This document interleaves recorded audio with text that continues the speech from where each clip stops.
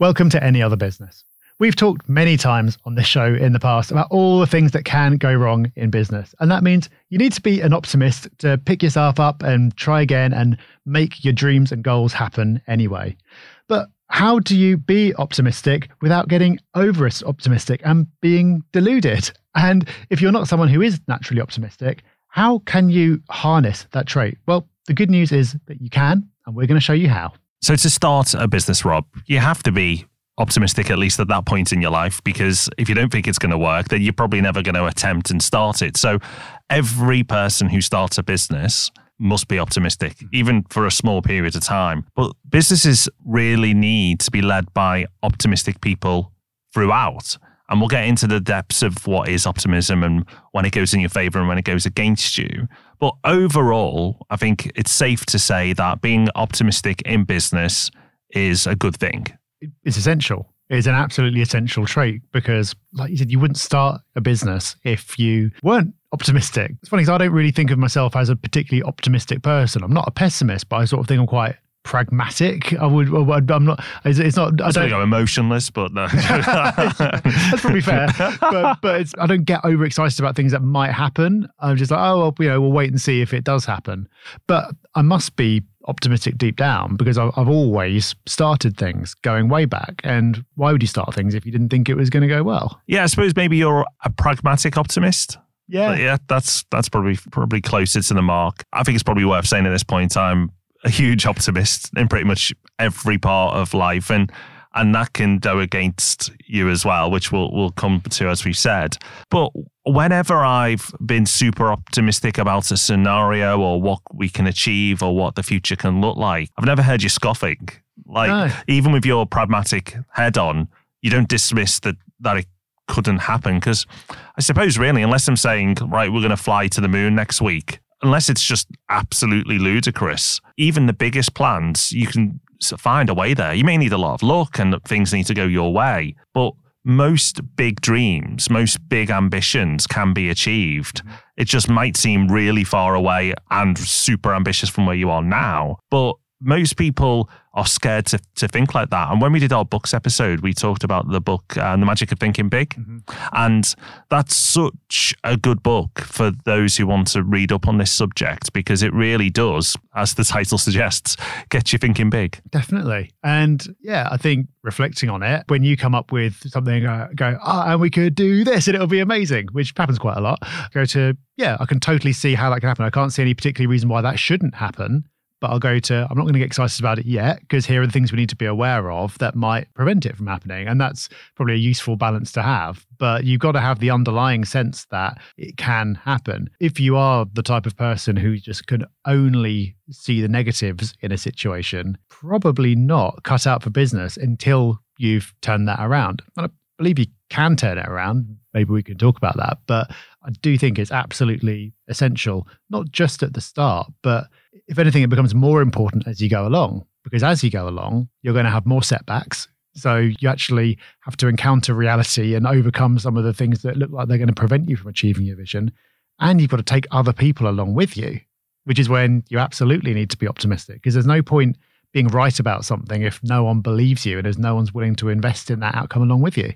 Yeah, the pessimist point in business, you're right, because your life's going to be miserable because things go wrong all the time. I mean, we've created a podcast off the back of it. We've taken an optimistic view of our setbacks, or we've seen the good in the bad. But if you were pessimistic, you'd be like, oh, the world's over. Any of the events that we've discussed, like there's been a lot of perceived negatives or challenges, better word. And I just can't see a world where a pessimist does well in business. I can't see it. I've never met one. I've met lots of pessimists, but none of them are running businesses.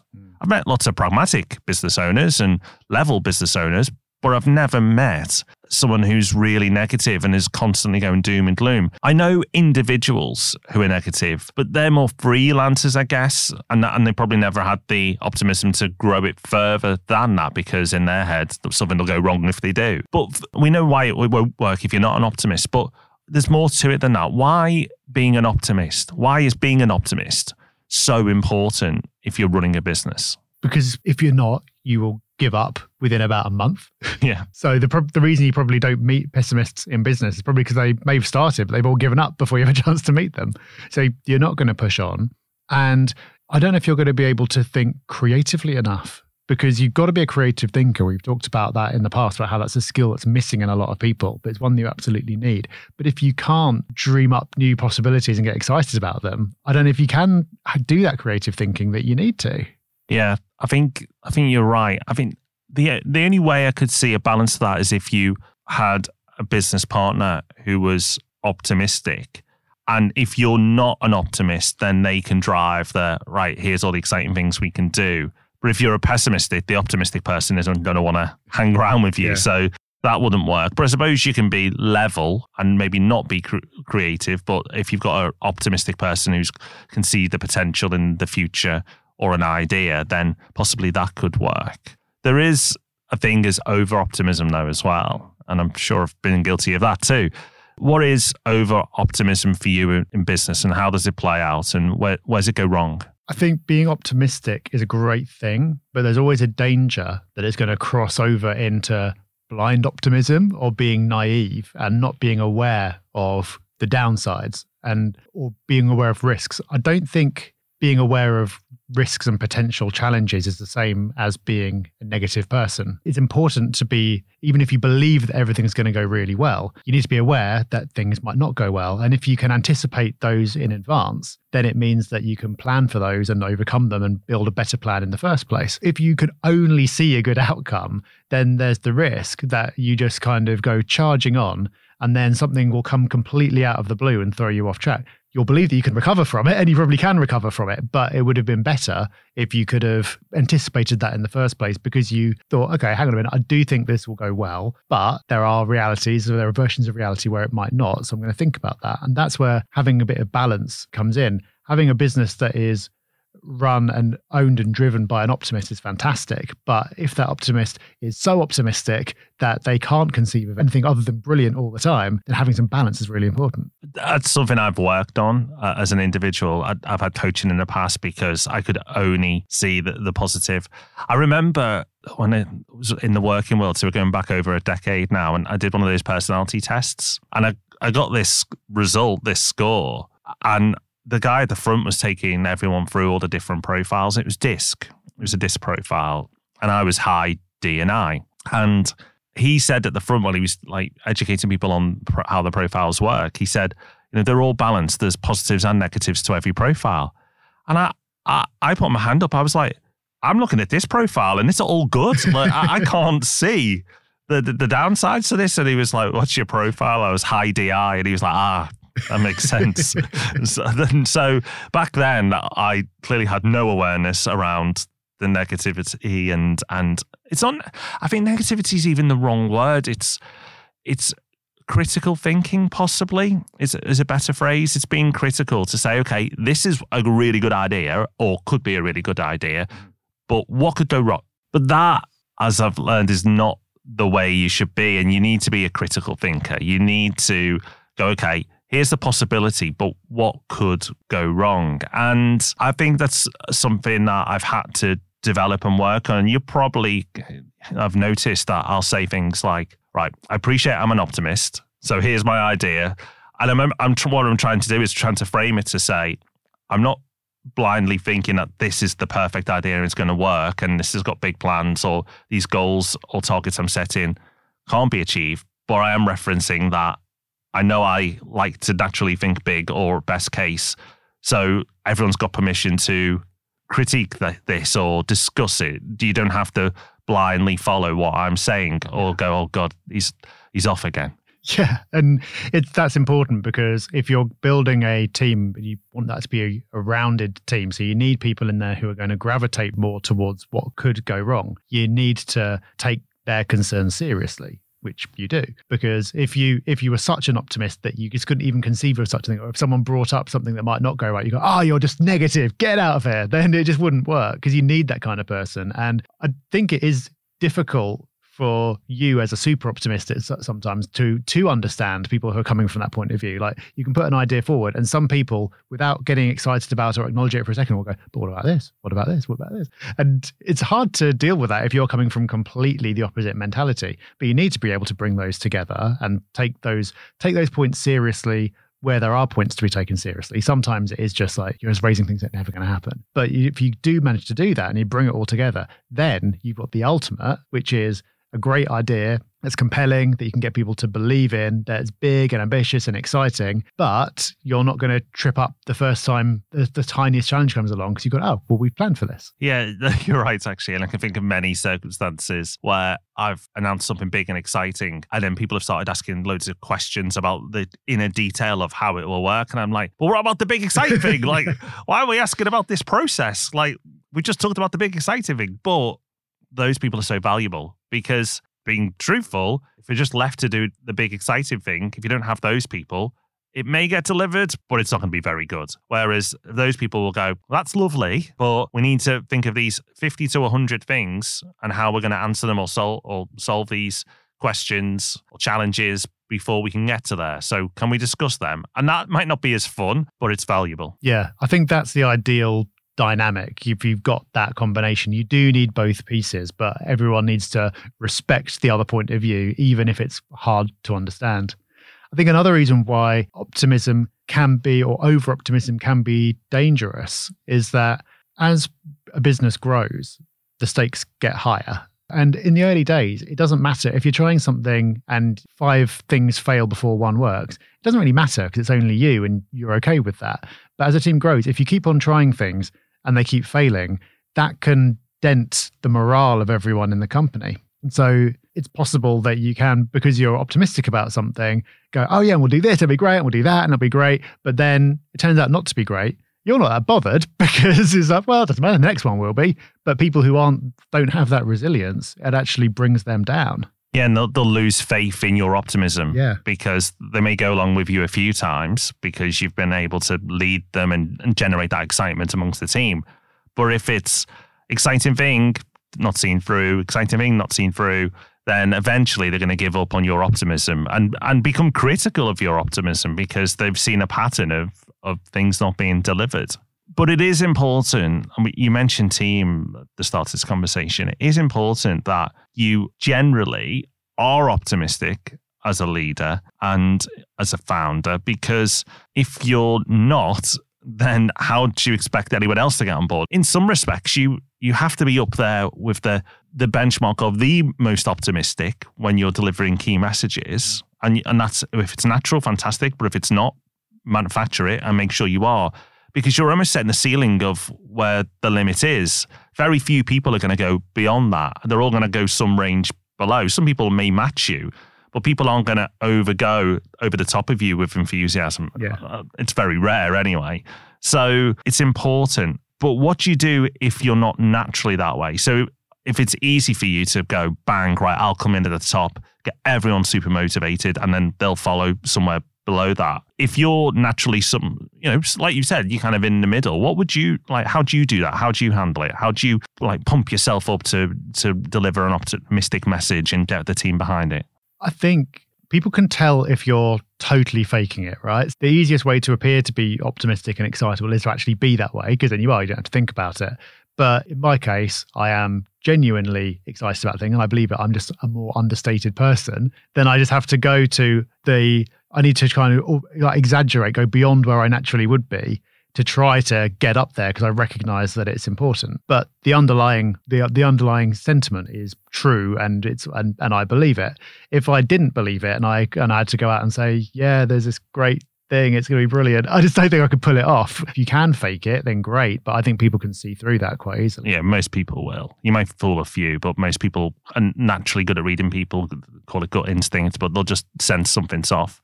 I think something that you've got in your favor, though, is that because your natural level's in the middle and people are used to seeing you there, that even if you go a few bars beyond that, it's like, oh, this is different. This is a different pattern in communication that we're used to. So while it may not be delivered at this level, the fact you're delivering at that level means that people are thinking, oh, wow, okay, yes. He's really excited about this. And this is not every day It's not like, oh, breakfast, another coffee. Does it get any better? But if you ever were like that about coffee, then everyone would be thinking like, I want that coffee. Like, what is in that coffee? Exactly, yeah. It's like when the really placid teacher shouts at you. It's like, oh, whereas the teacher who just yells nonstop, you tune them out. Yeah. So you do get into that level when needed, and it's great. But how do you do it? Because there'll be people watching this who may be pessimistic or just level, who are like, I don't find this a natural thing, and I'm not going to do this part justice because I do find it a natural thing. So can you help those who are watching or listening to go, okay, this is how you do it? How, because you've done it, so how do you do it? I think there's two different things in there that are both important. There's optimism and there's enthusiasm.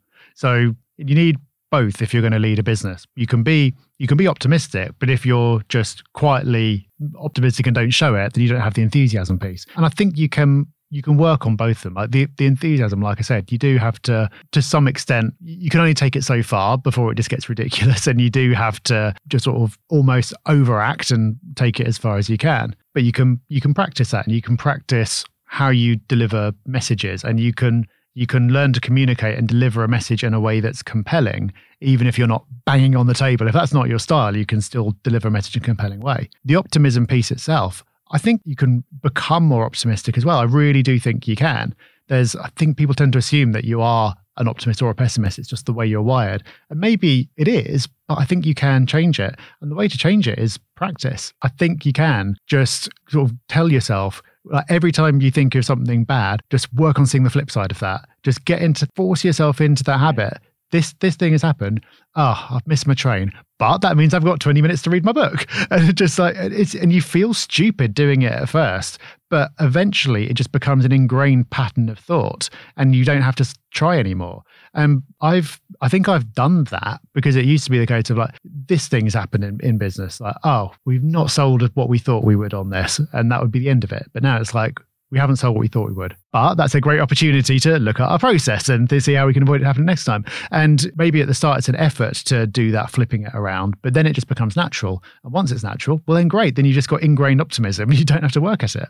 Yeah. And I think it's just worth saying as well, it's like you've mentioned about enthusiasm and optimism, and also happiness as well flows in there as well. I think being an optimist probably helps contribute to your overall happiness, but it's not the same. You can be unhappy about a situation, but then optimistic about what you can do with it. Mm-hmm. So it doesn't equate to happiness, but I think it absolutely helps.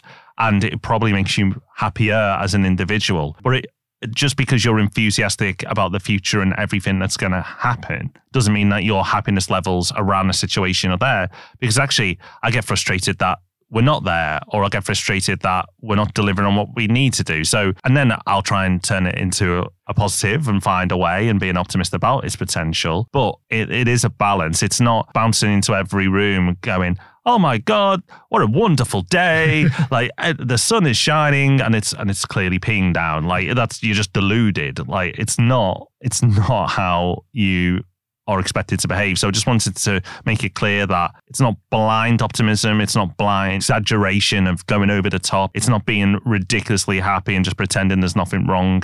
It's none of those things, which kind of leads into what is it, or what is the best version of it? So for people listening now, they've kind of heard the scale of where you can be, the way you can play in your business if you get it right and if you can get it wrong. But let's talk about what is the best version of optimism. What is it for you?